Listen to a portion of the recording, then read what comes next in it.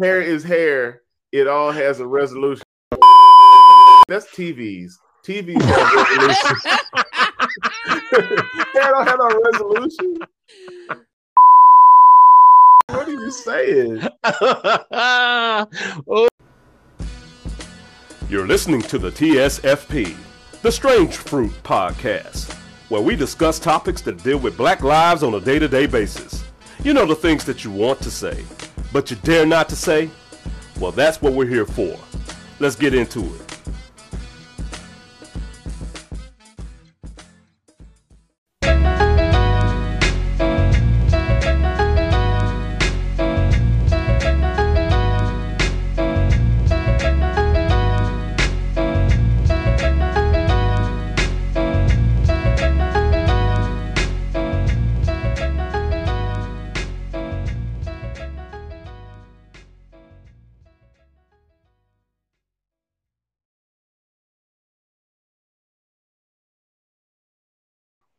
What's up, good people? Welcome to TSFP, the Strange Fruit Podcast. I am one of your hosts, Nikki Brooks, along with my co-host, Adrian Neely.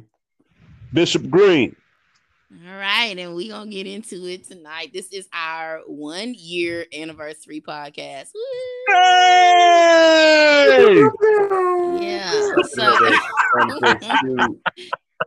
you know, it's amazing because we actually just kind of started this literally kind of as a form of therapy last year, you know, during so much was going on with George Floyd, during the pandemic, and just, you know, we almost started this almost like just a, hey, let's just talk because things are crazy.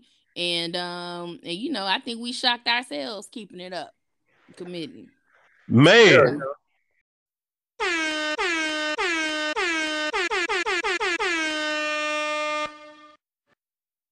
We've had some great conversations over this last year, and we about to get into a really good one tonight. Nick, what we about to get into tonight?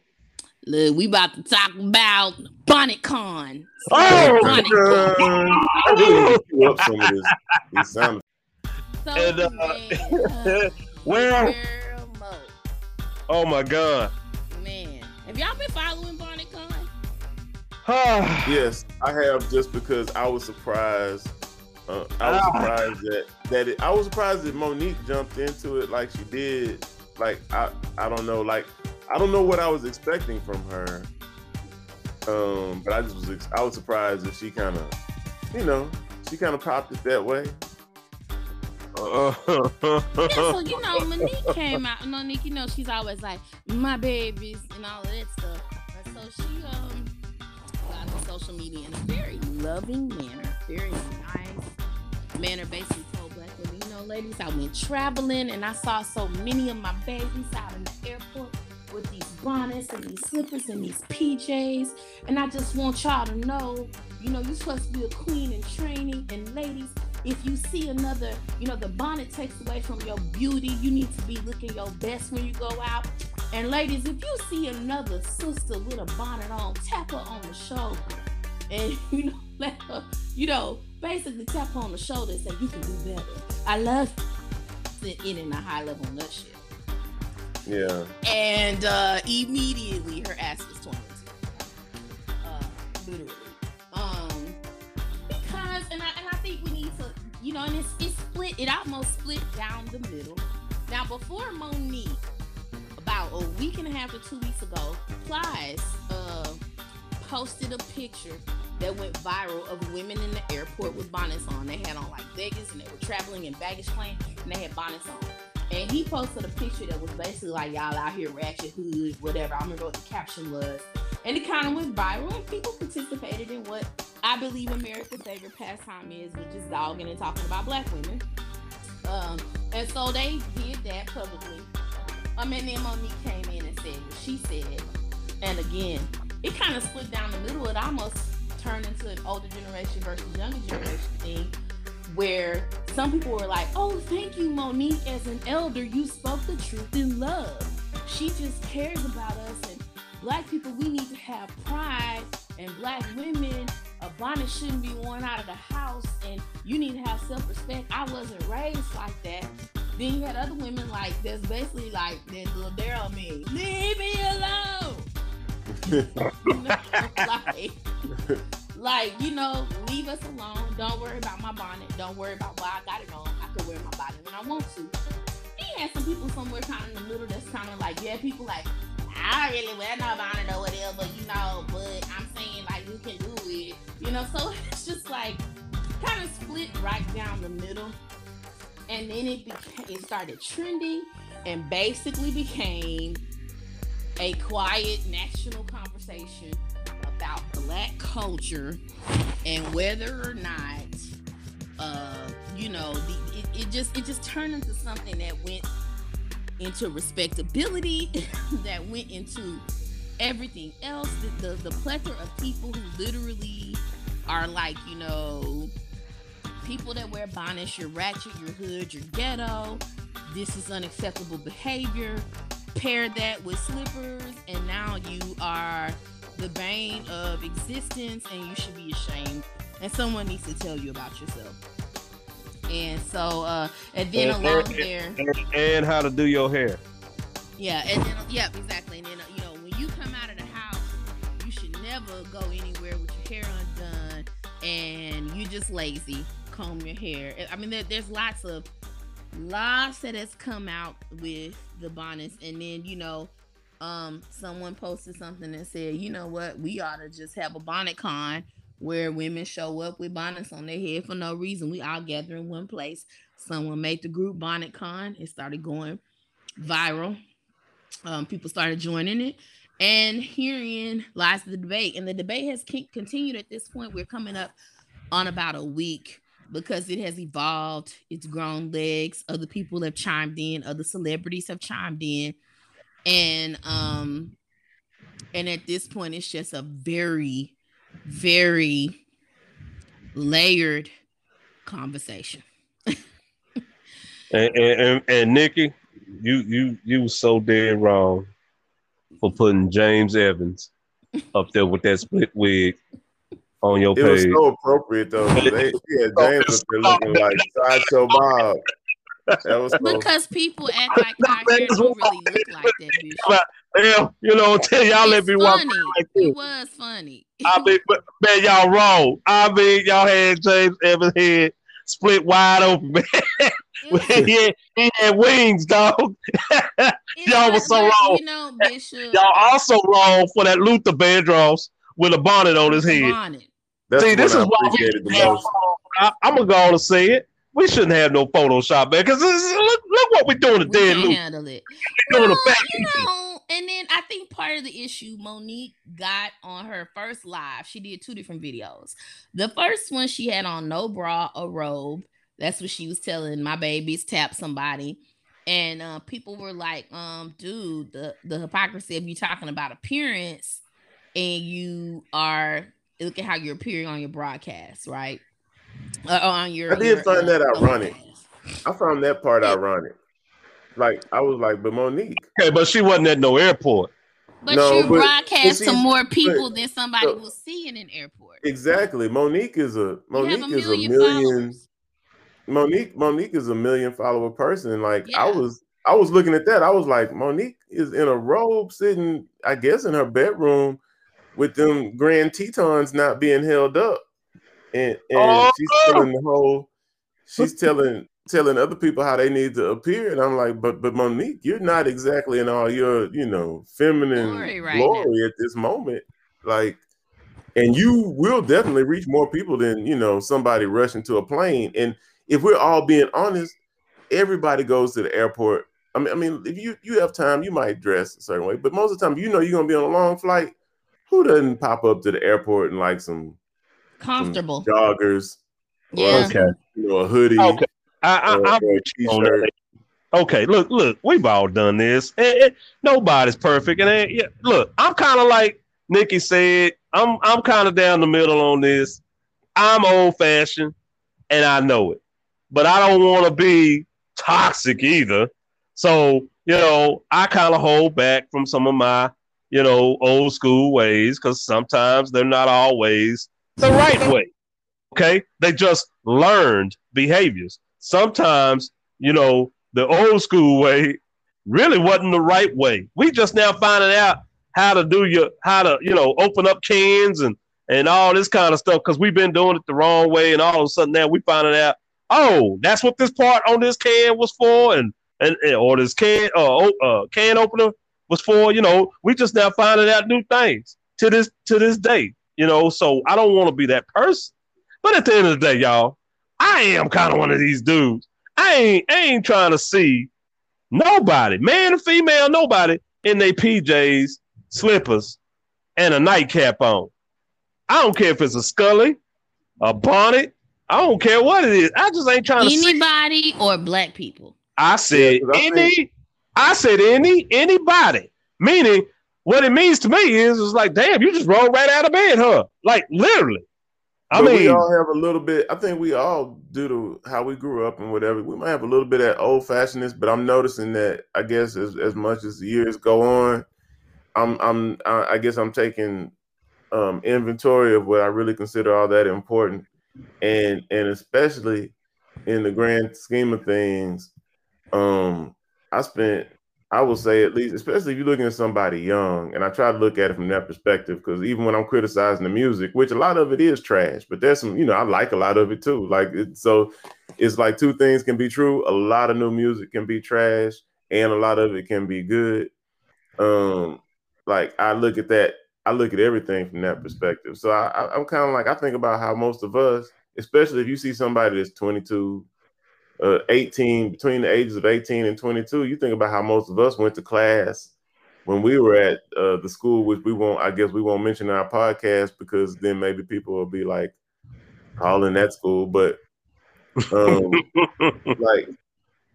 like I remember, I spent a good at least 50% of the time I was in some hoop shorts and a t-shirt. You know what I'm saying? Or, because you just jump up and you throw it on and you go to class, and it didn't hinder my learning. It didn't hinder or help, because it just depended on, what I had done the night before about how much I got out of that day's lesson, and what I did or didn't imbibe, whatever. It's like what libation I indulged in and whatever. Adrian was a hoe. I wasn't a hoe. I had a good time. No, we're not gonna sing no songs. I enjoyed college. I had a good time, and I graduated. Like that's so right. It's just like, hey, I did what I needed to do. I did why? But it's like, so at any point in time, we all went to school. We all went to a class, kind of, maybe in some Nike slides or something. We went, Okay, let me ask Nikki. Let me ask Nikki this. Look, see, I don't even have a problem with that, Adrian. The girls went, trashy to class, just like we went trashy to class. I mean, I ain't have a problem with that. What I'm saying is, here's what I'm saying. If you are going out in public, I ain't talking about just like going to class. I'm talking about like you get ready to travel somewhere. I understand leisure. I understand you ain't really trying to impress nobody, even though a lot of times, boy, folks do be up there dressed to impress. But I ain't even getting into that. That's what they want to do. That's fine. That's on them. I'm just saying, I should not see. To me, I shouldn't see what you wore. Going to bed, stank your ass all up in, and then you got up, might have brushed your damn teeth, and then you just got on the damn plane with exactly what you think. How does it hurt you, Bishop? You know how it hurts me? Because COVID, damn it. It can be COVID on them hot damn clothes. I don't know. I mean, it can be germs on them hot damn clothes. I'm just saying, in all honesty, yeah, you don't know if germs are on something that looks pressed versus something that looks dirty. Exactly. How does someone, let's just talk about sagging. How? Oh no. We're not going there yet, Nikki. How does someone? Let's go into all. We don't even have to talk about sagging. Let's just. We're not gonna hit my point yet. Let's answer that question. How does it harm you when you see someone dressed crazy in Walmart? How does it hurt you? Oh Lord, Nikki, I got so many Walmart stores I could tell you because I work. But the question is, how does it hurt you? I work around in that environment a lot. How does it hurt you? It hurts my eyes, Nikki. It hurts my eyes. And what can you? Are you forced to look at it? I mean, I'm forced to drink when I get home. Now I know I'm joking around a little bit, but hey, on the real, I understand what you're saying. It doesn't hurt me physically, spiritually, none of that. But let me tell you what it does. If it doesn't hurt you physically or spiritually, why do you need to let me tell you why. Because I don't need to hear, I don't need to see nobody's ass just hanging out. I mean, just showing your bare ass to me. Have you been to Hooters? That's offensive. Have you been to Hooters?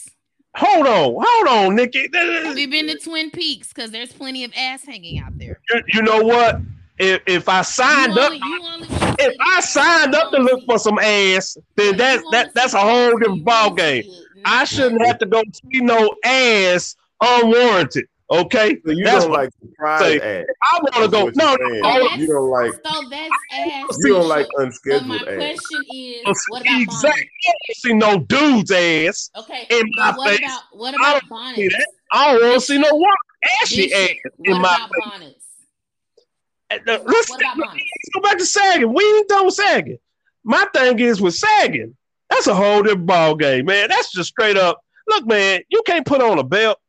I mean, dog, a belt was made to keep the pants up. Okay, that's all. Do we really want a dress code in America?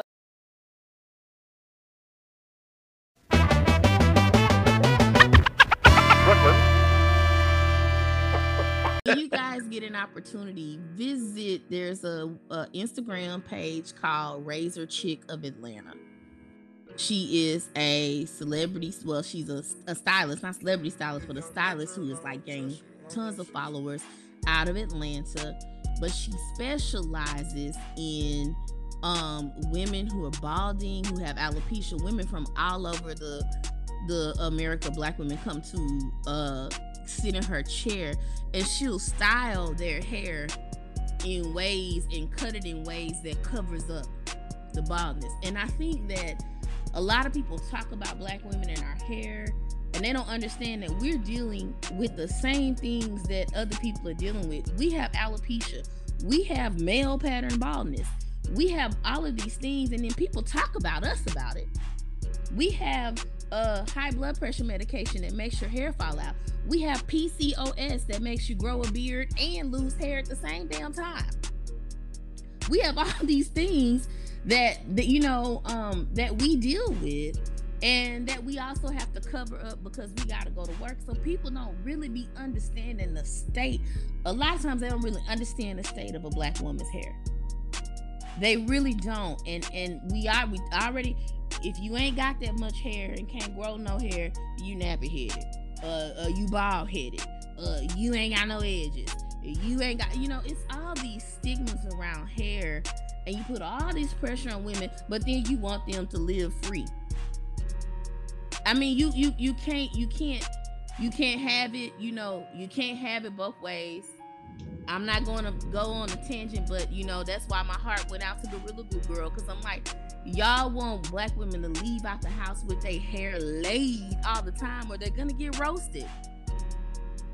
And then you want them to have, but you also want them to have enough pride to not to make that make sense. You can't put all that on us. You can't put it all on us and then expect us not to break.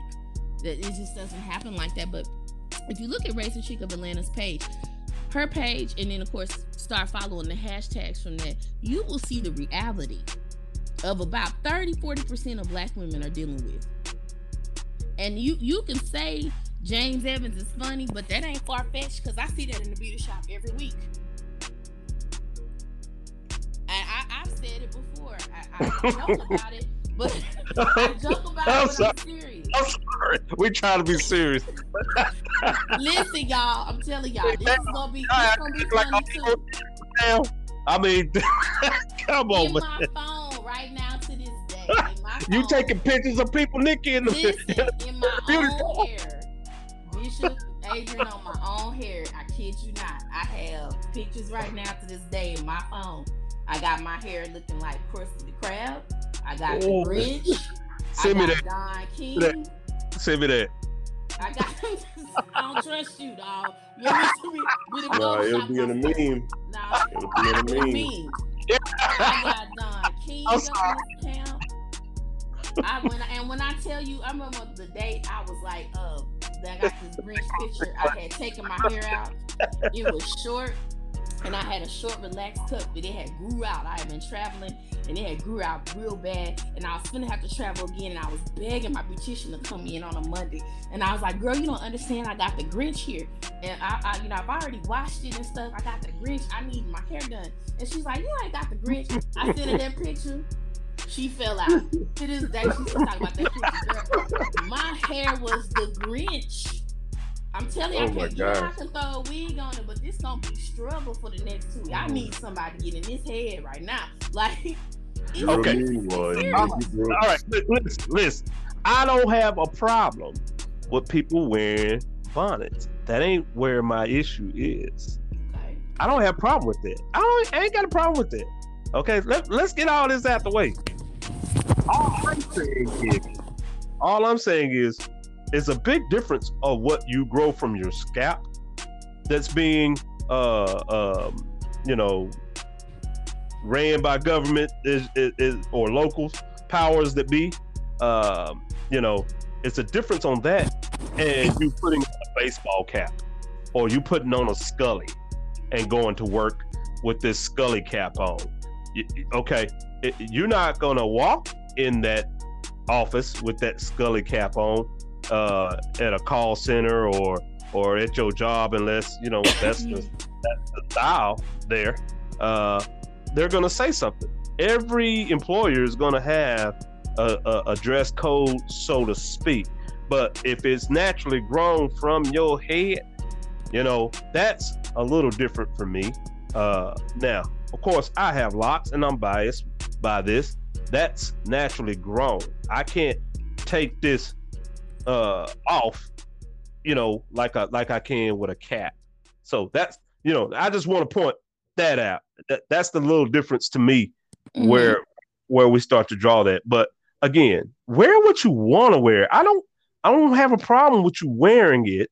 I just want to make sure that people understand that, there's going to be some things that come along with it, This woman shared this in the BonetCon group today. Right. It was shared privately. She said, "Sisters, today I cried at work. It was my first day on the job. I took a job as a line cook at a large chain restaurant. I have singles in my hair right now. I tied it up into a goddess ball. So when my boss told me to put on a ball cap, I told him it wouldn't fit, and my hair is already secure. And not just today, I don't wear ball caps because my hair is always in the way. It's secure. Can I just wear a hairnet or a bonnet?" I asked. He laughed, which embarrassed me. He proceeded to tell me the cap was company policy. I asked to speak to the GM. He had to call corporate. The GM had to call corporate to give me permission to wear a hairnet. I got permission, but who wants to do all that? I don't like this job. Why is it being around Black women so new or foreign to these employers? I cried because I wanted to quit instantly, but I know I have goals, and being who and what I am is about to be a problem there. It tried to break my heart for real. Now I feel her. I feel her because let me tell you something. One of the reasons I have to travel in bonnets, and I tell people this, and people always say, "I got 4C hair." Boo, you don't have that, can't you? Don't you? No, you don't. Because if you did, you don't have the kind of hair that people really, really will talk about and not let you live with, because there's certain things your hair can't do. One guy was like, he said, all you gotta do is just wet your hair and put grease on it. Do you know that there's no such thing as wetting my hair? Do you know that people be on YouTube like, take a spritz bottle. So you put grease on your head, didn't he? Yeah, he told me to put grease on it and wet it. My hair has to be saturated for it to get water beads up and rolls off. because the porosity of my hair. Mm-hmm. The water will beat up and roll off. So it takes in order for your hair to be wet, it had to be managed. It has to get saturated, which means that takes time. You're not gonna go nowhere when you got to saturate your hair, Mm-hmm. So nothing takes 15 minutes, not in its natural state. That's one of the reasons that a lot of Black women keep weaves and braids and things in their hair. That's one of the reasons a lot of Black women adopt locks. Because they get tired of that struggle. Yep. And so, again, I just think that there's so much misunderstanding around hair. And right now, what's going on with the Crown Act is so critical and important because it's not been passed across every state yet. No. Isn't California one right now? Let's see. I think that's correct. Let me double check. Crown Act. Well, why are you looking at that? Adrian, you said something that was on point. And I agree with this, and I was going to say this as well. Nikki was dead right on how we police ourselves and why do we put more on ourselves than other races. They can look a hot mess and nobody blink a damn eye. And that is the truth. If you just look at it from an outside standpoint, you can go up in a Walmart and, white people don't look at each other like that. Like they'll look at that person and be like, man, that's a hot ass mess and go about their business. Mm-hmm. With Black people, I don't know why it is, but we have to fight it from time to time. If you're conscious of it, where you look at another Black person and you can see maybe they just struggling or something's not right, something's out of place, but you're like, man, oh God, please don't let this person just start acting out because everybody gonna start looking at me. And I know we have all from time to time had that thought. Yeah, man, and but you have to unlearn that behavior. I know I did. Now, don't get me wrong. When I see something, I told my dad today, we were having a talk, by the way, shout out to Pops. Today's his 75th birthday. Happy birthday, Pops. Happy birthday, Pops. We had this talk and I said, Dad, there's behaviors I've had to learn to unlearn. He apologized to me for teaching me only the Christian way. And he said, but I sometimes I wonder if I made you and your sister soft, and not able to stand on your own on certain things. And I said, no, you showed us love. You told us how we should behave. And I say, and God has taught us how to protect ourselves, how to be wise as a serpent and harmless as a dove. People forget the wise part. And you have to be wise. God gives you a brain and you have to use it. Now, whether you believe or not, as a listener, that's fine. I'm not trying to project that on you. This is my faith. So that's where I am at with that. We do have to be more cautious on how we're policing ourselves and how hard we come down on each other. I think that we need to be more understanding and ask more questions. And like Nikki say, some of this shit just ain't none of your business, honestly. So, and the older I get, I think I'm getting better on that. Now, I have not gotten to that point when it comes to seeing ashy asses in my face. So, I've been kicked out of a strip club because of ashy asses. So it ain't just, that's a whole nother story. So you're and I ain't consistent is what you're saying. Oh, I'm very consistent. I threw change, and I do mean spare change. Don't nobody want to get hit with a dime when they're doing their best to work that pole. That's. I was trying to give her the money that she earned. I mean, don't bring your non-Vaseline ass in my face. It should look scrumptious and delicious. If I'm up in the strip club, it should sparkle. Honestly, it should be glistening. Glisten to it. But I'm just saying, back in my day, booties was glistening. So, anyway, I think the stripper's name was Rudolph. The last one I saw. and a shiny edge. Whole different. You know, Bishop, I think I had to unlearn as well. I had to ask myself, okay, you know, what again, and these are the questions that I ask because y'all know I've shared before how I've dealt with exceptional Negroism, you know, and respectability, and how I felt there was a way, and I had to unlearn and come out of that. And I still have to check a lot of my you know, like gut instincts and first instincts about things. And I had to, you know, when I really ask myself, when somebody's looking a certain way, how does that hurt me? Then I had to really be honest about that. I think it hurts me because when they look at you like that, they treat me like this, your actions can actually discredit me, right? But but I should not then turn around because someone else discredits me based on you, I attack you. As opposed to attacking their thought process. That's abuse and oppression. Yes. I'm participating in abuse and oppression. I'm mad at you because of what they did. Because I don't feel like I really can fight them, so I'm gonna beat your tail.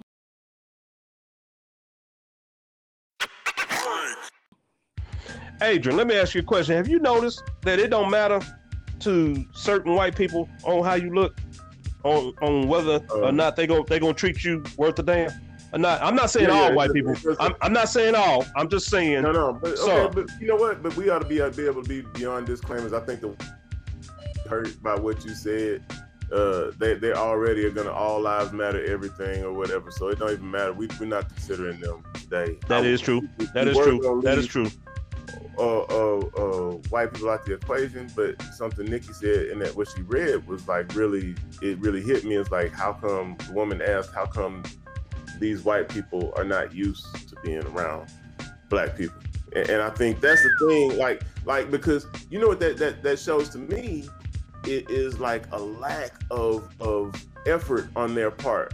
So when it comes to us, we're exerting all this effort, right? To be able to withstand the white gaze. We feel like we need to look a certain way, we need to do this. And on the flip side, there has been no effort to understand why black people might wear locks. Or the fact that an afro would be our natural state because their hair grows down, our hair grows up. You know, like there's no effort, there's no work put in on that end. And I think it's just like these when we talk about these, I know we weren't gonna kind of go here tonight, but well, we're here now, fuck it. So it's the same thing when it comes to these conversations about race. All of this stuff kind of boils down to there's no effort. And in the case of the discussion about race, no desire to put in the effort, like you know, the fight to squash the 1619 project and all these different things. Like, we don't want to know real history. We don't want to know what happened. And it's horrible. Like, if you're black, like we've been horrible stories. Like, I have a friend who's like, that's all this dude does is research horrible stories about things that happened to black people back in the day. And so, and these are all true stories. Yeah. And then there's these things that we're told we can't forget. And some of these things are lies. You know, historians will tell you, really, like historians who are really on their game, not some weird, Mango Mussolini lover, but like a real historian will tell you that the story of Thanksgiving is egregious. Just like, we're not even trying to tell the truth. We're gonna tell it this way. And they've said it in writings, and I'm not gonna go and write. I'm not gonna be, I'm not even gonna do like when you get that one trolling white dude. Well, I need to show me some research, show me the evidence. You got Google just like I do, bitch. So it's like, but so there's this. Just the whole conversation centers around us putting in all the effort and doing all the work. Right. But there's nothing really on the other end of it. It goes back to what you're saying. It still means that we're gonna be viewed the same way. We're gonna make it more palatable for them to view us that way. Like, we're not gonna make it so that they have to stare at like a, you're not sitting there with an afro or locks, dressed in a dashiki, or looking horribly. It's all about your visage. They don't want to see you looking super ethnic, but it doesn't mean that they just don't want to look. That's all that is. They don't want to look at it because maybe it's more intimidating. Maybe it's more, afro makes you look taller. It's whatever. Locks. Well, no. You know what I think it really is? What I think it really is they don't want to look at you like that, but they're not. You're treatment by those that are going to treat you bad. If we're going to all lives matter this thing, not by all of them, but by a few of them who really plan to just like inflict trauma. Like, you're not changing their opinion. You're not changing what they think. You're not. Currently, 7 states have adopted bills to ban hair discrimination, race-based hair discrimination. Right now, with the Crown Act, it's basically still in a place where it's gaining momentum. Okay. So again, and there's I think California became the first state to enact the Crown Act 2 years ago. And the Dove company has, got a whole little campaign where they're trying to make it easy for people to advocate. And there are a couple of bills in there, like Louisiana was the most recent. They passed the Crown Act in the Senate, but the House is expected to vote on it in the coming weeks. So it's not quite legit. You see what I'm saying? It's still got to go through. So I think that when it comes to hair, like, just think about like hijabs. When you see somebody with a hijab on, if they can change their hijab and it's purple today, it's black tomorrow, we don't say anything to them. Sure don't. Oh, nice hijab. I love the flowers. We don't do it. Well, I'm not gonna lie. Up here, they gonna look at you a little sideways, but anyway, that's not living. We don't really need to comment on the hijab. We don't need to probe and wonder what their hair is like under there. We respect that it is cultural, and so we mind our business and we try not to point and stare. That is correct. It really should be the same way with Black folks' hair. And I don't disagree with that. The same way. And I just think that we have to treat it as if it's a hijab. We have to treat a lot of things with us as this is house business. This is preference. Do not create national dialogues around this is what's wrong with Black people. Those animals don't know how to act because they're wearing bonnets in public. Nikki, you shared a very interesting article about scarf wearing, I believe yesterday, and that really was interesting because I didn't know that. You know what I'm talking about, where the women had to wear scarves. Tignons, yes, the tignons of the Creole women. Yeah, yes. I didn't know about that. So I was like, "Wow, really?" Yeah, let's talk and then about one that. One of your followers says something to the fact where it made them more attractive, or it was stated that it made them more attractive to Caucasian men, I believe. Yeah.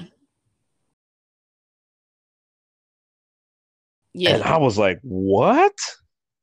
So if you got more information on that I'd like to hear it. I don't mean to put you on the spot. No, this is good. This is great history in Creole, Louisiana. It's called a tigon. It's a type of head covering. Basically, it's like wraps. And so essentially it's what they call sumptuary laws. In Louisiana, the women of African descent were so attractive and their physical attributes stood out from their white, female counterparts and even some of the mixed women. So, and African women black coffee, no sugar, no cream. Yeah, they would adorn their hair with beads and stuff, and they seemed exotic, which attracted the attention of the white men in Louisiana, and it got to a point where so many of them started keeping mistresses that were French and Creole, and so white women basically legislated that to some degree a one drop rule that if you were Creole, you needed to cover up your hair. And so the governor basically decreed because they couldn't compete.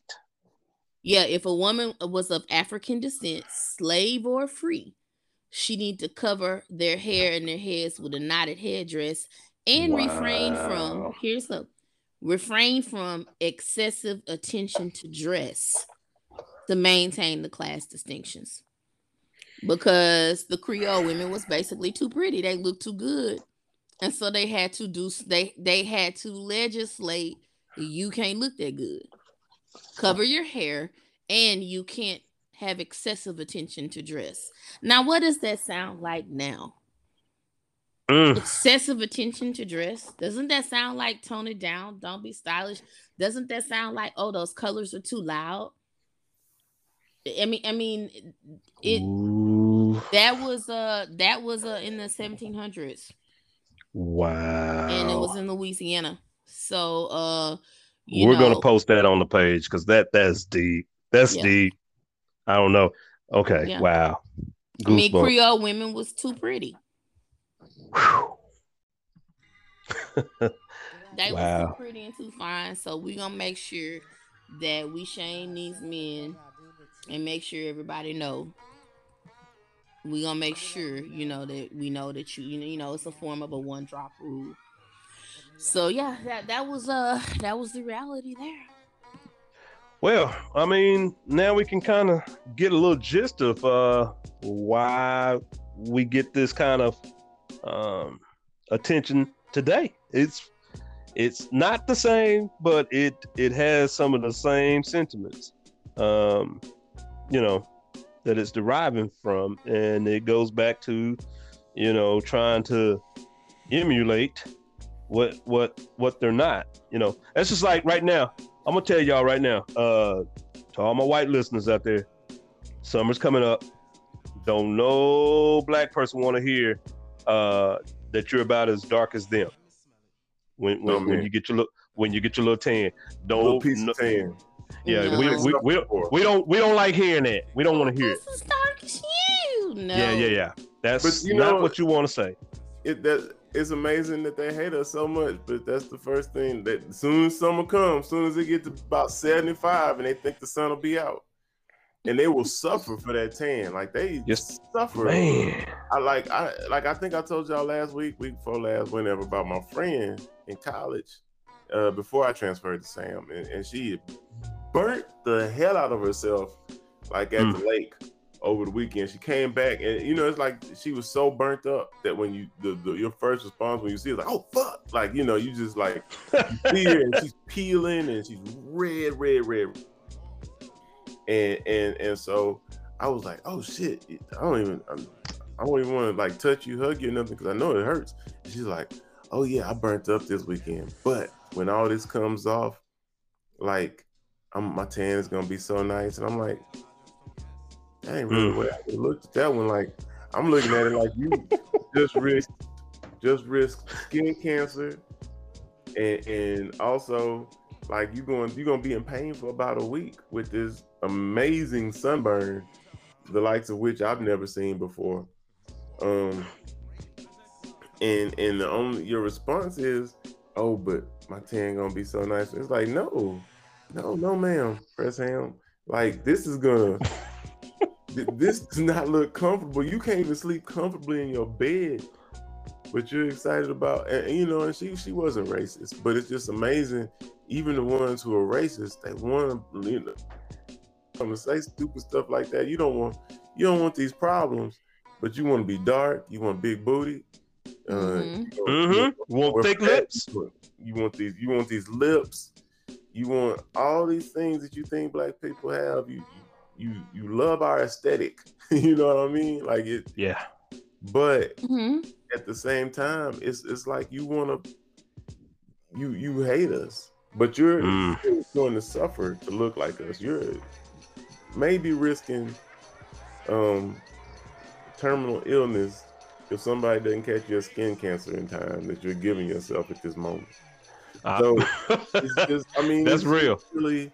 It's really wild to me, and it's really weird to me the way they are towards us. But it's just like if a black person, if we all start wearing something tomorrow, if lots of black people started making something popular, it would be part of the pop culture. Yeah. We have kind of gone into how Asians really, like if people being real, like we're in America and we're in this stop Asian hate moment, and that's all fine and good. I don't want to see anybody be hated. But we're not really having these discussions about, there's a little bit of tension between Asian people and black people. And why does that tension exist? Nobody wants to have that conversation. It's not an easy conversation. It's just like our race conversation. Oh, well, not only does that conversation make me uncomfortable, but if we don't talk about it, it'll just go away. No, it really won't go away. You'll still be a racist. Really won't. But it's like I saw a video today and there was like Asian culture, Asian people, not all Asian people, let's do that. But a lot of Asian people love every aspect of black culture. Like love it. Like they want to rap, they want to dress, they want to do all these things like black people. But there are a ton of them that hate us. There are a lot of them that hate us. Like strict hate, like despise. Yeah. And they might still listen to the hip hop music and be all into it, but there are a lot of them that really just don't want to have anything to do with black people. Right. So, I mean, it will never cease to shock and amaze and appall and all those other words that denote like just whatever towards something, but it's just one of those things you always cognizant of. It's like you don't like me, but you really want to be like me. Well, I think this is a good segue. It's not quite the same, but I mean, we've talked about that in culture and stuff before, but I know I really would like us to talk about this, toxic elder thing.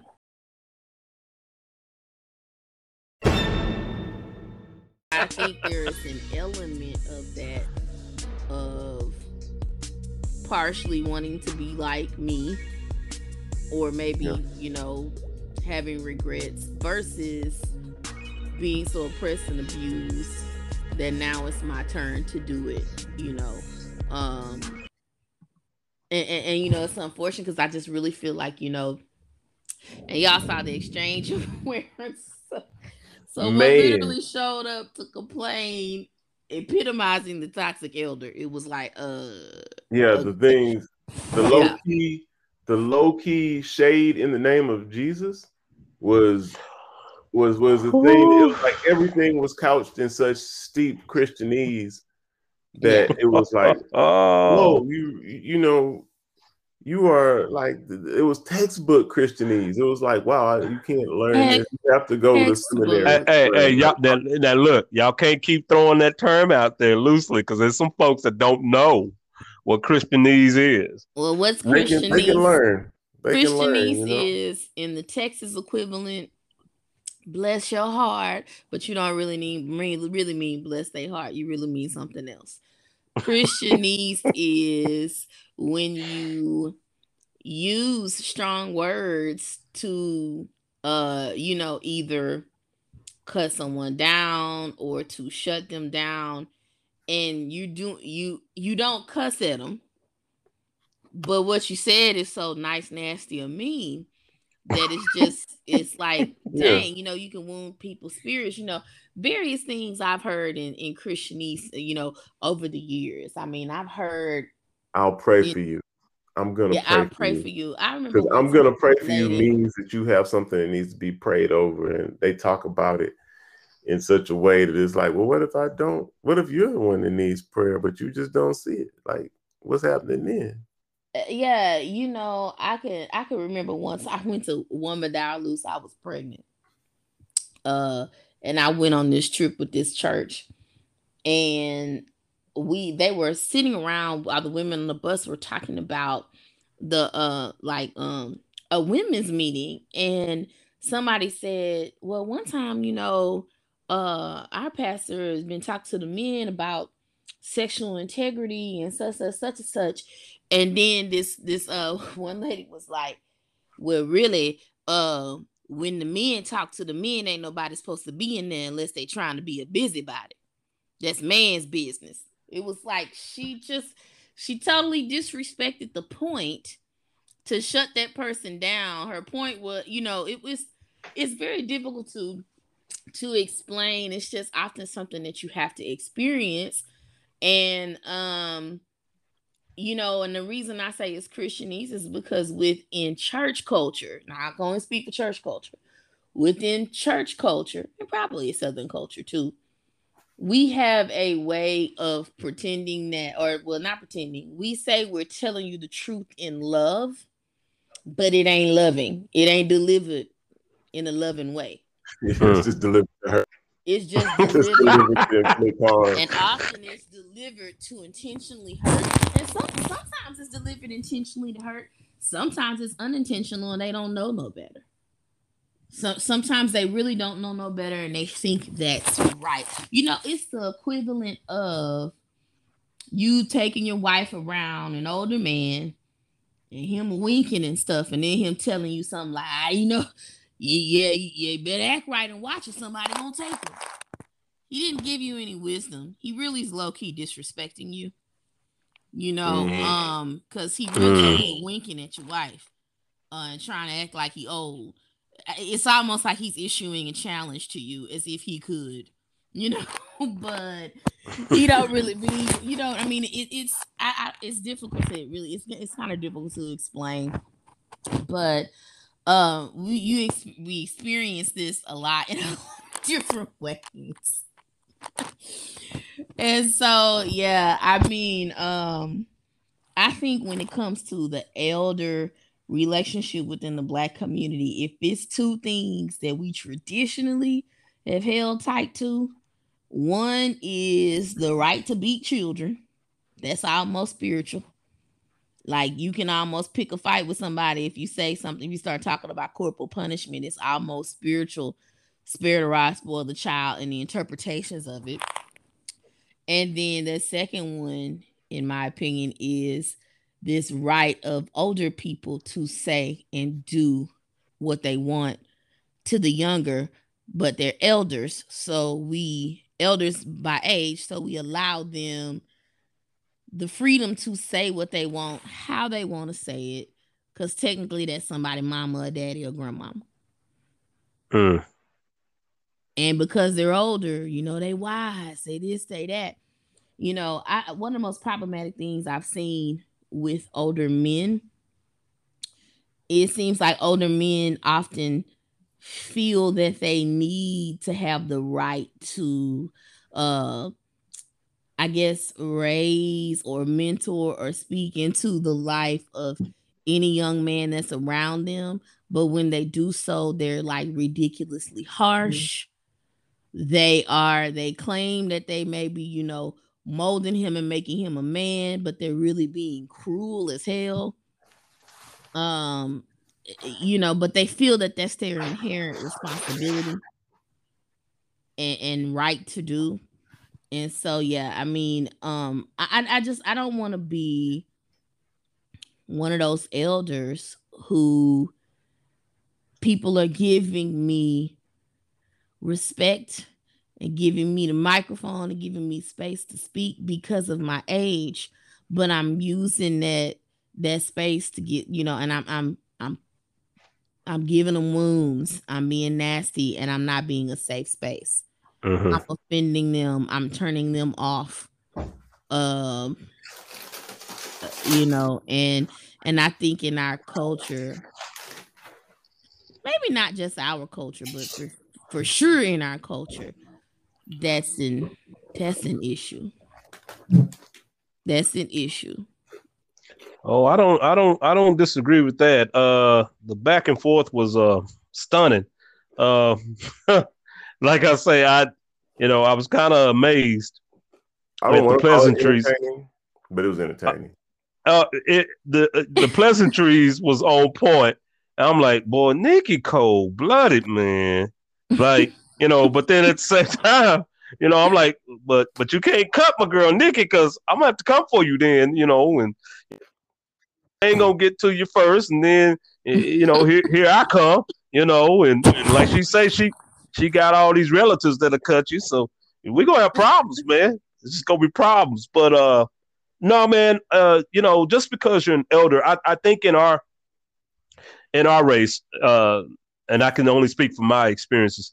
In our race, I have found that the older we get, once we cross this certain threshold of age, let's just say 55, 60, we start to kind of feel we've made it, and we can say what we want to say to you because we're elders and we can do and say what we want. Now, that's true and not true. You can say whatever you want, but we live in a day and age now where just because you're older doesn't mean you're respectable. And doesn't mean you're right either. It sure doesn't. And it doesn't mean you're mature. I used to think that age brought on maturity. I have seen some folks way older than me that are very immature. And I'm just like, how did you get this old being this way? Because logic tells me you would have made it past 40 behaving like this. But we kind of want to make our marks, and we have to be careful with that because you damage this younger generation being that way, and then once you didn't damage them, and they don't want to hear nobody else talk to them because they've been scarred, and it takes these children a little longer than I can remember us coming up to heal from certain things. They damaged a lot of us. The difference is that because I think when we didn't have a lot of places to go to find camaraderie or an alternate opinion to validate that abuse. You just had to be like, now, okay, I just joined this church. I'm just giving that example. They're abusive. They are, talking to me crazy in the name of spirituality, but the whole group is doing it. And this is how it is. And I'm just going to isolate myself and I have to figure out how to get over it, Yeah.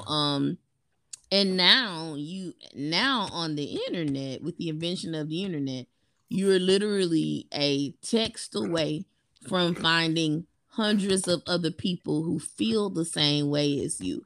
So you don't have to get your strength from who's around you in person. You can get your strength from literally the globe, and you can create a coping community to give you the strength to do things you really couldn't do before. Yeah. I would even dare say that we're talking about people being healed, and I have my mic down so y'all can hear me cracking on chips. Yeah, you was getting. Heard you. Oh yeah. Oh, my bad. Well then. She wasn't hitting anyway. Why you gotta act like this nigga? Why? A lot of us aren't healed from it. You know what I'm saying? We aren't. I would say there's a whole lot of residual mess that only comes up at certain times. Correct. Because maybe we've been able to cover it. But I would say that a lot of people aren't fully healed from it.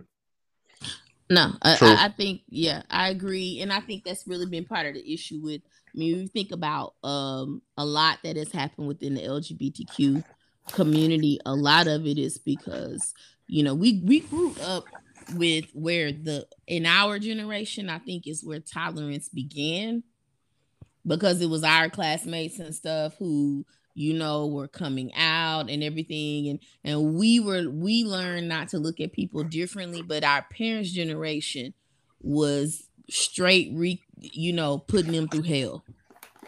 Our parents were putting our classmates through hell. Yeah. Bottom line. And so, you know, and I think our generation was bucking against it. Our generation was coming into a place where we were more inclusive. You know, our generation was being more inclusive racially, being more inclusive with orientation and preference. But we were fighting against the grain and kicking against the bricks to be inclusive. And I think personally we are reaping benefits of a lot of the mindset of people, you know, pretty much pre-millennials, zennials.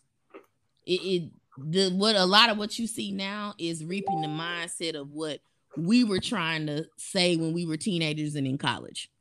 What we were trying to not have problems with, what we were trying to live through and be cool with.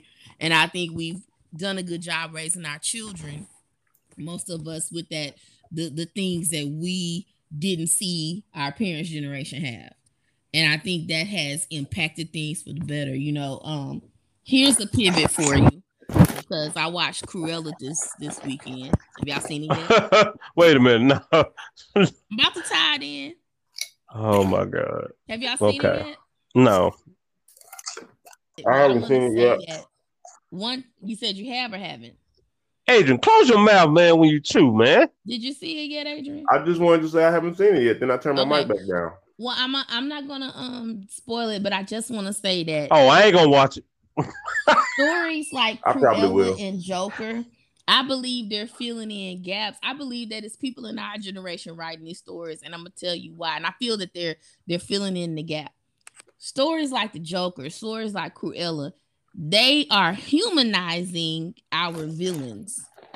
See, when we were younger, it was just Cruella's bad because she likes the dogs. And no one ever, and it was like the bad, you know, hate the bad person, love the good person. Nobody ever asked, well, why are they bad? And if they are bad, is it once we understand their story, are they really bad? Yes. Are they really honestly bad, or are they broken? Or are they justified? In Joker's case, yes. He shot somebody. Not out of defense. He shot somebody because he had just been broken, and then he turned to the darkness. Yeah, but in knowing his story, can you hate him? I mean, I never hated him. Most of us didn't, but the stories were forced down our throat. I think now that we have the pen, we are humanizing a lot of it. I think that's why I think it's our generation in Hollywood that is telling so many of these stories from our childhood. We're retelling them. We're remaking the things. Not that our kids weren't into Transformers and stuff. We were. Yeah. You know, we are retelling our stories now that it's our time, and we are filling in the gaps that we didn't have, and we're humanizing things. And I'm saying all that to say, I actually think I really actually lost the original point. But I'm saying all that to say, that I think our generation is doing a decent job of humanizing people and like depolarizing a lot of things. And I think that's helping us with things like bullying. I think that's helping us with inclusion and acceptance. And I think it's helping us navigate these relationships that, you know, we have with our elders. And I think, I really think that a lot of us are not going to be toxic elders because we just asking different questions. Shoot, we asking questions, period. Well, I believe that we also are period of time where we believe in relationship. Like, that's it. I remember that was one of the most profound things that I heard, when it came to parenting.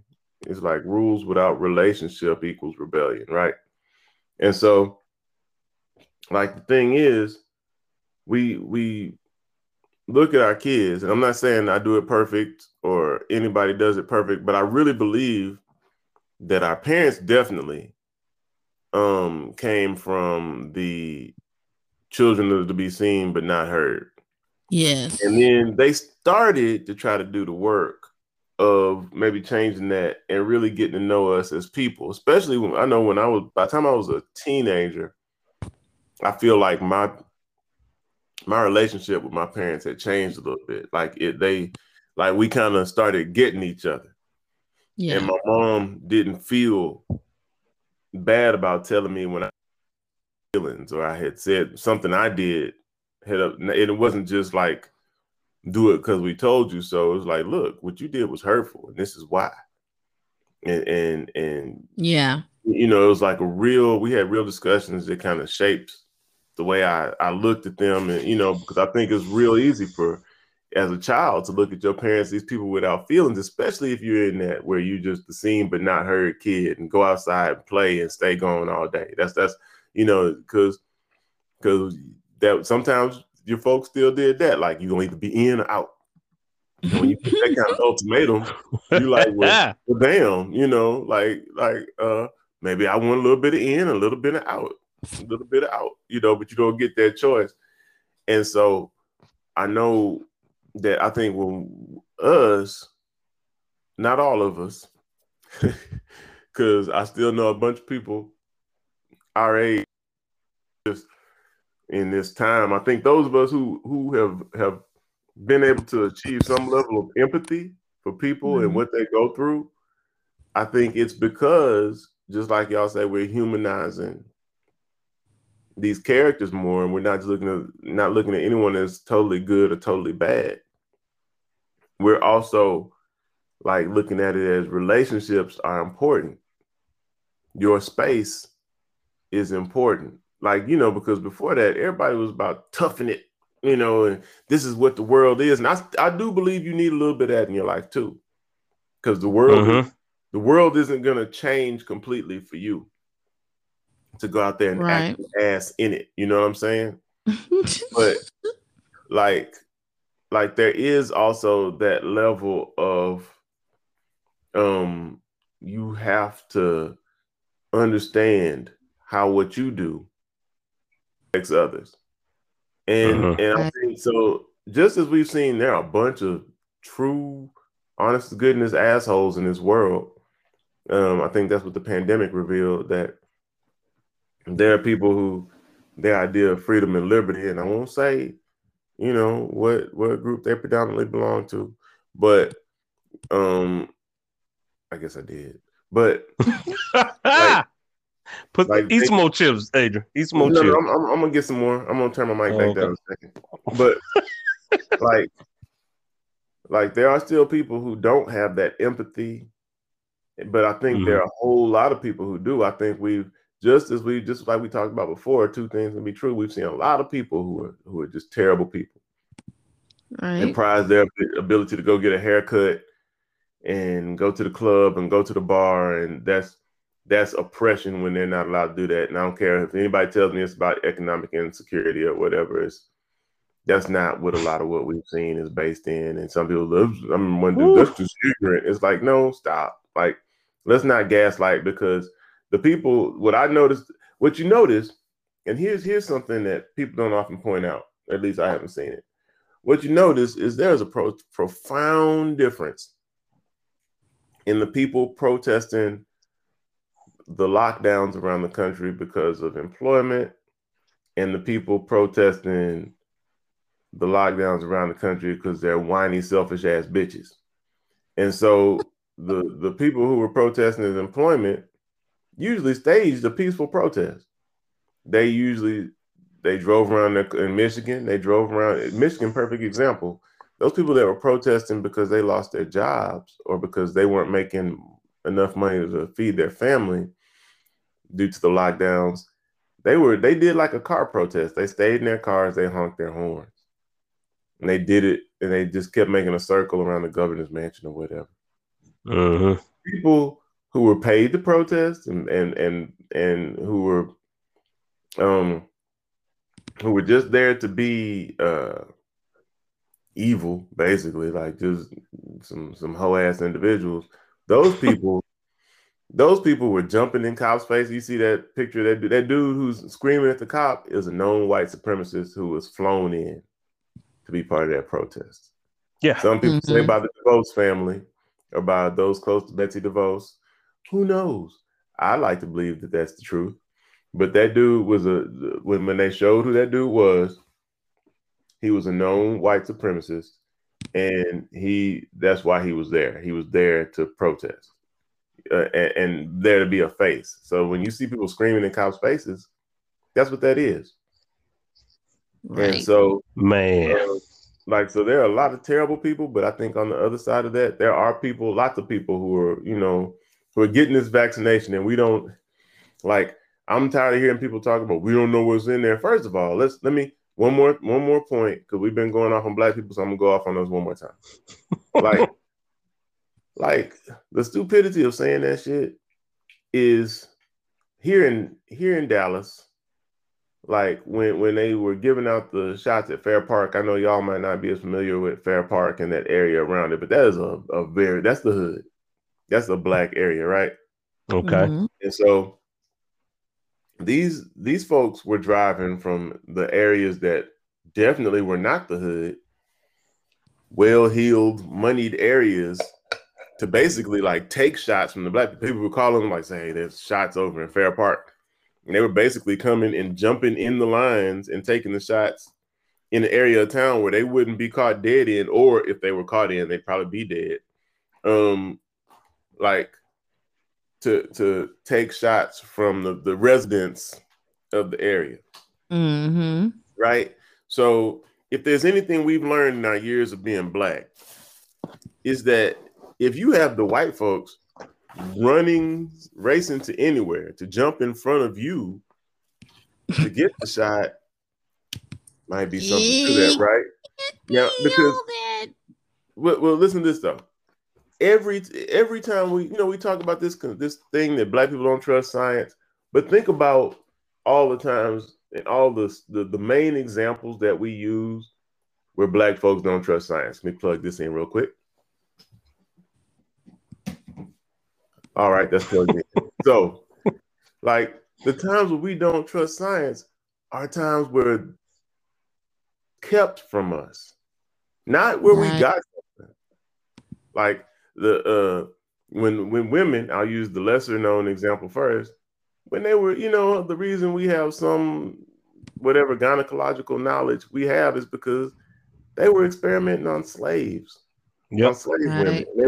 They were denying them anesthetic, and they were denying them anything that could help them either ease pain or feel better or anything like that, right?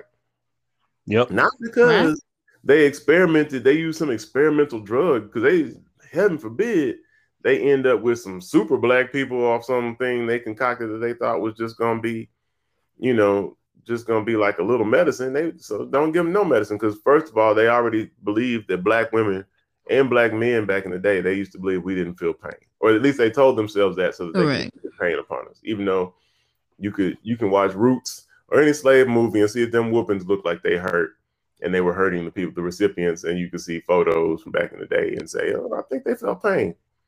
But and the other main example that we use for black people don't trust the medical community, which we have a reason not to trust the medical community. That's the thing. We have a reason. Doctors, but the way we're looking at this vaccination thing is weird, because the other, the main thing is the Tuskegee experiment, and that was another case in which that which could have helped black people was withheld. So even after they were conducting that experiment under and it was all pseudoscience, but it was under the guise of we need to see the effects of syphilis long term to really understand how to combat it. But then you bitches got Yeah, then those bitches got penicillin, and they were giving penicillin to all the white men and women who got burnt, but they wouldn't give it to the black people. So right. basically, they were just Right. trying to see they were just letting black people die from syphilis, and there was no reason for it because it was proven that penicillin worked. So if we look at it strictly from that perspective, and that's the perspective I'm going to look at it from, if you see white folks racing towards something, like more than likely, it's probably good for everybody. Now, if next week a little man grows out of my shoulder, or I develop, 15 fingers and 15 toes, hey, chalk it up to I get oops. I By all means, oopsies. Yeah, sorry, but until then, I think I'm on the side of if they're willing to come to the hood and they're not looking to gentrify that area, and they're just there strictly to get a shot, I think there might be something about this shot, So, oh man, black folks, I understand why we don't trust the medical community. I understand because the reason America doesn't have universal health care is because back in the day, twice the American Medical Association scared people by saying you have to be in the same hospital room with those Negroes, and they were like, "No, we'd rather just pay a whole lot for medical care." So basically, if I just drop a bug in people's ear, if they're listening to the podcast and they're digging it, check out Montague Cobb, who was a black man, a black doctor, who was leading the charge, one of the people leading the charge for universal health care. And then look up how the AMA defeated that whole thing twice by just, hey, I just leave in the same hospital room as a black person. I don't want to get any of that on me. Let me pay this exorbitant to be healed. Or really just be for somebody to treat the symptoms, because we know that there's no real money in healing. So it's like, I just want us black people to we can stay skeptical, because I know for sure I'm skeptical of everything. I'm cynical until me too.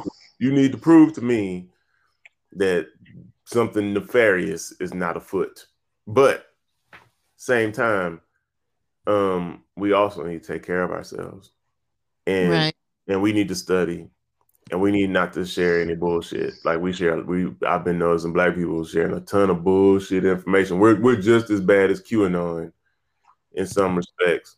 From the share, and I don't know where we're getting it from, because like we don't have some black dude with alphabet coming on and feeding us this bullshit like the people in the trailer parks do. This is just us just coming up like piecemealing BS together, and that might be worse because it's just a disjointed. At least Q is a unified trench of bullshit, but it's like with us black people, I've heard so many different weird conspiracy theories. And it's like, no, man, that's not remotely true. And I'm going to stay away from that. I mean, like I said, COVID, what we know about COVID is that it affects a lot of different parts of your body. Some people say it takes 10 years off your life just if you get it, right? We don't know if that's true. We don't know how healthy we can be with or without COVID. We do know that the vaccines decrease your chances of dying from it and it has about 95%. The vaccines we got, Johnson, you might as well flip a damn coin. But the Pfizer and Moderna pretty much have a pretty high rate of efficacy as far as protection against getting the virus or getting it in a most severe way.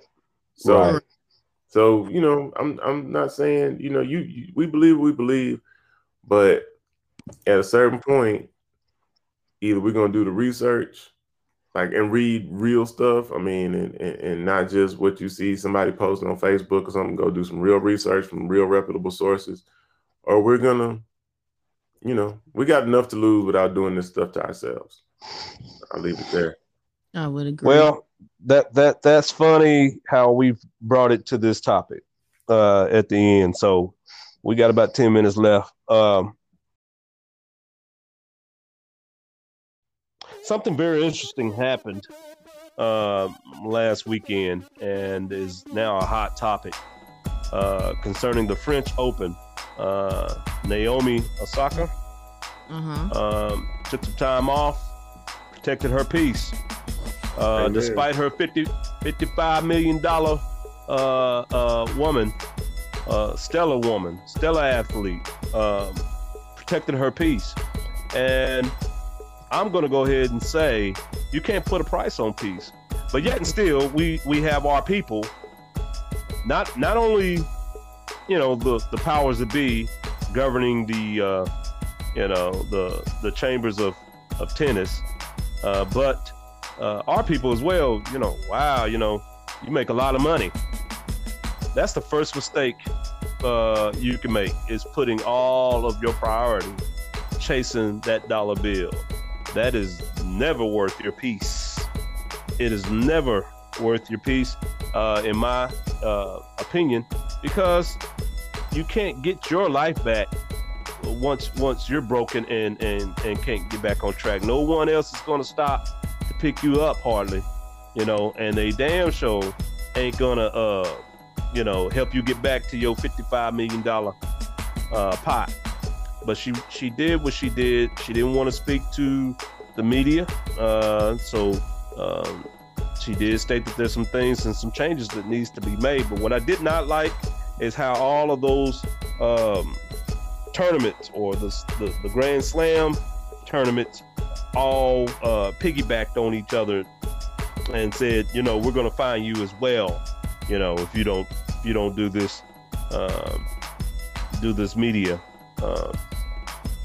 She's at work and she's muling, basically. You know, and this is why I think a lot of black women are riding for her, because we see a version of this in the workplace. You know, there is you're gonna do everything we said do, all we said do for everybody, or else. It doesn't matter if you've been doing the work for the supervisor and they retired and you next in line and we decided to hire, you know, a 26-year-old with an MBA and no experience.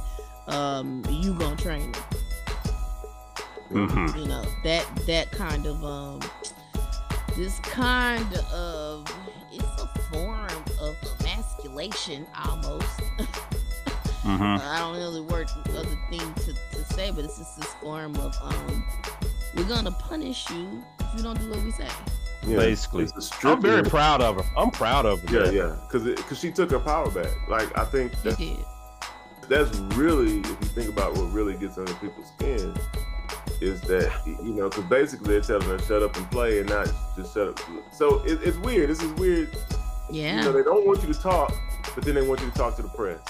So it's like it is a shut up and play, and they feel like by taking away whatever they take away, they've harmed you. But like you look at Colin Kaepernick, he'll do a tryout, and he probably knew the NFL's little tryout they gave him was fraudulent, so he wore the T-shirt he wore, and that people made a big deal out of, and he went in there and showed he's probably better than a ton of these dudes getting even backup gigs in the NFL.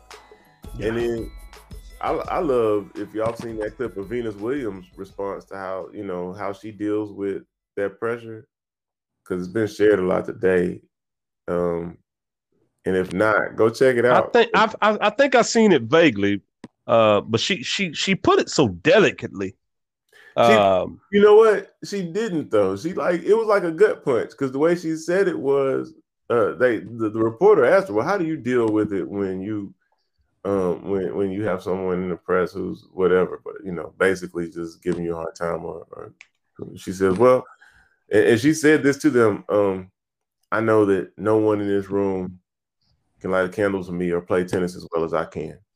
I know that, and she was basically telling them, I know that no one in this room can do what I do. So knowing that y'all are all inferior to me, basically, I choose really me. Yeah. Yeah, she said it basically. She told them. She said no one. She did say it like that. You're right. She said no one in this room can light a candle with me. That's how she said it, and she said, "I am better than everyone at this room. You know, in this room, attendance, and you're all here because of me." Basically, she let them have it, and I loved it. Like as she should have, should have, because, and again, that is, when often Black women get their hand forced to tell the truth. And when they tell the truth with no holds barred, then they're sass mouth, they're combative, they're prickly, they're angry, they're all these other things. But often your hand is forced. Your hand is forced because you have to pull a checkmate on people to basically, it's like Jesus had to do. Hold on. He who is without sin cast the first stone. They was all amped up. They didn't stone the people way through the whole town. They all got their box of rocks ready to go. But then he had to say something to shock them into sobriety so that they could say, wait, okay, none of us qualify to throw the stone because we all qualify to take his place. So let me go home and be quiet. And sadly, that's what you have to do with people sometimes. They get so out of control, they actually will begin to mob you in a way. Yeah. And then when they're in that state, you have to shock them with truth. Yeah. And it's sad because when you shock them with truth, then you the problem. But it's truth. Yeah. She had to do it. She had to do it. They made her. They forced her hand because they could not respect. They forced their hand. Well, you know what else forced the hand, Nikki? What's that? Man, them Phoenix Suns, man. Well, thank you for listening to the Strange Fruit Podcast. I'm Adrian Neely along with my fellow host Nikki Brooks and this hoe ass dude. Oh man, recording with us. I ain't got a name. No. This had HID had poured with us. He's a had Adrian. Yeah, had. He's just had. That's his name from now on. Really, I think that's calling the full name. I just No, we're not gonna do that. We're doing good. Hey, for real, man. Come on, man. That 30-piece, dog. My lord. I mean, what's going on, Adrian? I'm listening. I'm here to learn. AD is hurt. I mean, and it's like we should be better because I'm trying to figure it out. Like Andre Drummond was a good center. Schroeder, man. Schroeder should be playing. I don't get it. He's a good point guard. Like, I don't know if it's just Adrian. You and I put up the same amount of points right now. Right now on this podcast, we put up the same amount of points as Schroeder did. Yeah, and I don't get it. I don't understand.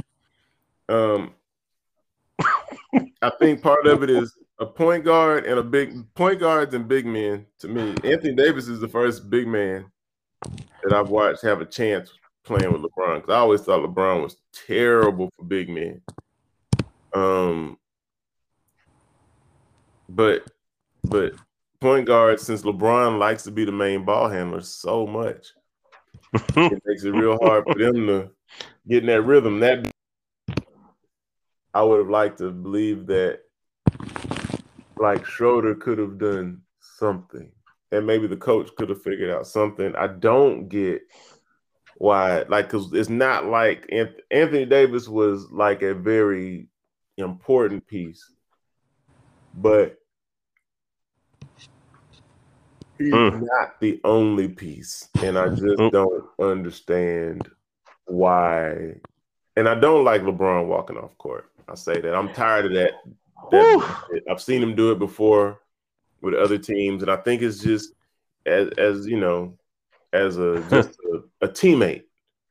Like not even for the fans, like just the other teammates can't just. Well, I'm gonna walk off the court because y'all not, and you can't. And they definitely, the other teammates definitely can't do that.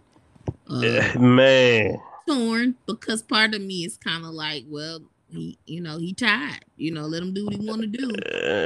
But I feel like he does that all the time, and he didn't just like he didn't just put the team on his shoulders either. It's not like he can't act like he was the only one working. It's just a all around lemon. It was a terrible night. Yeah, it was. Man, well. Well, let me ask this, man, because we about to sign off. Just real quick, are y'all gonna win this next game? Honestly, I don't. I mean, I think maybe there'll be enough pride left to win that game, and then I don't know after that, like one game at a time. Because I promise you, I'm not gonna tag you if y'all ride out like that. I kept trying to post something that made sober yet defeated all at the same time. I kept trying to post something. I figured you had it set up where I couldn't post it or something. No. I don't block people, man. I don't. No, you do what you want. Sure was gonna post something. I posted something like several times and it would not show up on your page, and I was like, why won't this? That was the Holy Spirit trying to guide you. No, the Holy Spirit wasn't trying to guide me. I posted a picture. He thought about it, Nikki. He thought about it. I posted a picture one time that made Jimmy Love so mad. As a matter of fact, the Laker picture he always shares? Yeah. I made that. I know you did. I made that, and it was because he reneged on a bet. So talking about he couldn't find a Kobe jersey anywhere. Like, come on, bro. So he's just, but I made a t-shirt. I made I photoshopped him into a Splash Brothers t-shirt, and that dude got so upset. Like for somebody who spreads hate, that tries to hate all the things like he does, that dude was so upset, like baby upset. And I'm glad I have the platform to call him out on it.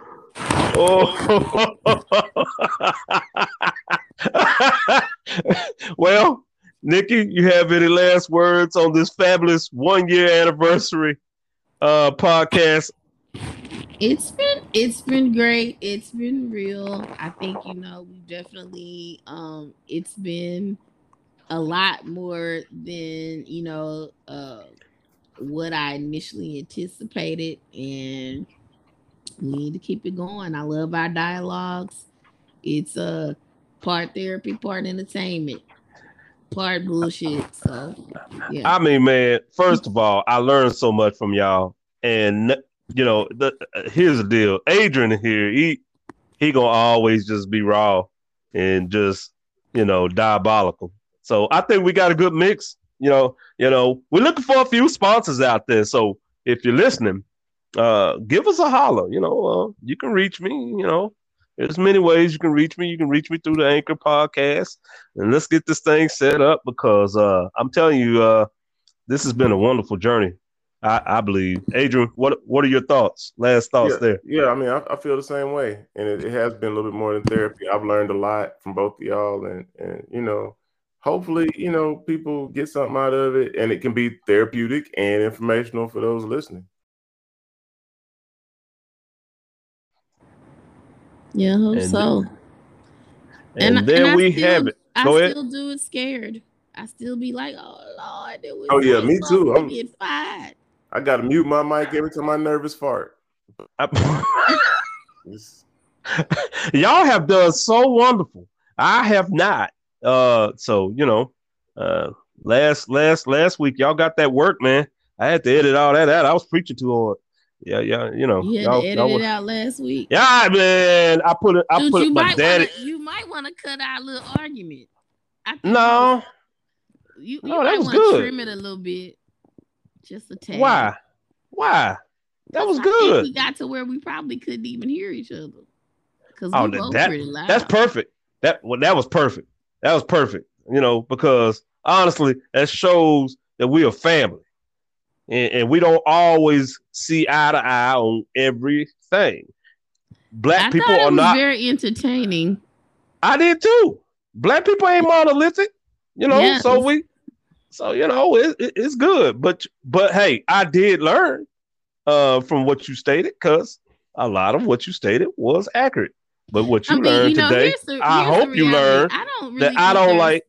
Go ahead. I don't think there was anything wrong with it. I'm gonna tell you what the real issue is. There was a part of me that was like, "Oh my God, that was too. What if someone listens to that from work, and they're like, Nikki, you kept saying ass." Like I'm telling you, these things, respectability plagues me a lot around work. Every week when we do our podcast, and that's the good thing about it. After it's done, I'll struggle and be like, "Oh shit, did you say something that's gonna make? Did you say something that people gonna shoot off emails about to a client? Did you?" And so again, it's part of me. I think all of that is like that's all, like even just now for me to recognize that I had to interrupt that process to get the truth. Okay, wait a minute. It ain't that. This is really what it is. This is why you said that, Yeah. So that's just part of what I be dealing with every week. I mean, all y'all found out was Bishop don't like ashy asses. Ashy asses bad, but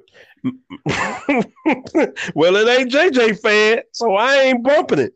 You know what I'm saying? So anyway, hey, It's all good. So, yeah. So hey, each one reach one to teach one. We thank you all for listening. Thank you for your energies, and we're gonna continue this thing. We're gonna get better and better and better. We're gonna try to at some point get the cameras on. But we'll discuss that offline eventually and get that to happen. We got to make that happen within this next year, at least once. I know we can do it. So next goal, I agree. When Nikki hits the beauty shop, because that's it. When I get that James she Evans, she can put that bonnet on. It won't bother us. We good. Evans tamed up. Oh man, that James Evans was hilarious. Anyway. Hey, we thank y'all so much, and I really appreciate my crew. I think we got the best podcast crew out there. We undiscovered, and we still under the table, and that's okay, But I know if we keep pressing, we coming. All right, peace. Thank you for listening to the TSFP, the Strange Fruit Podcast. Please like, subscribe, and share the podcast with others. You know our motto, each one reach one to teach one. Also, do us a solid. Sound off on our Facebook and Twitter page, The Strange Fruit Podcast.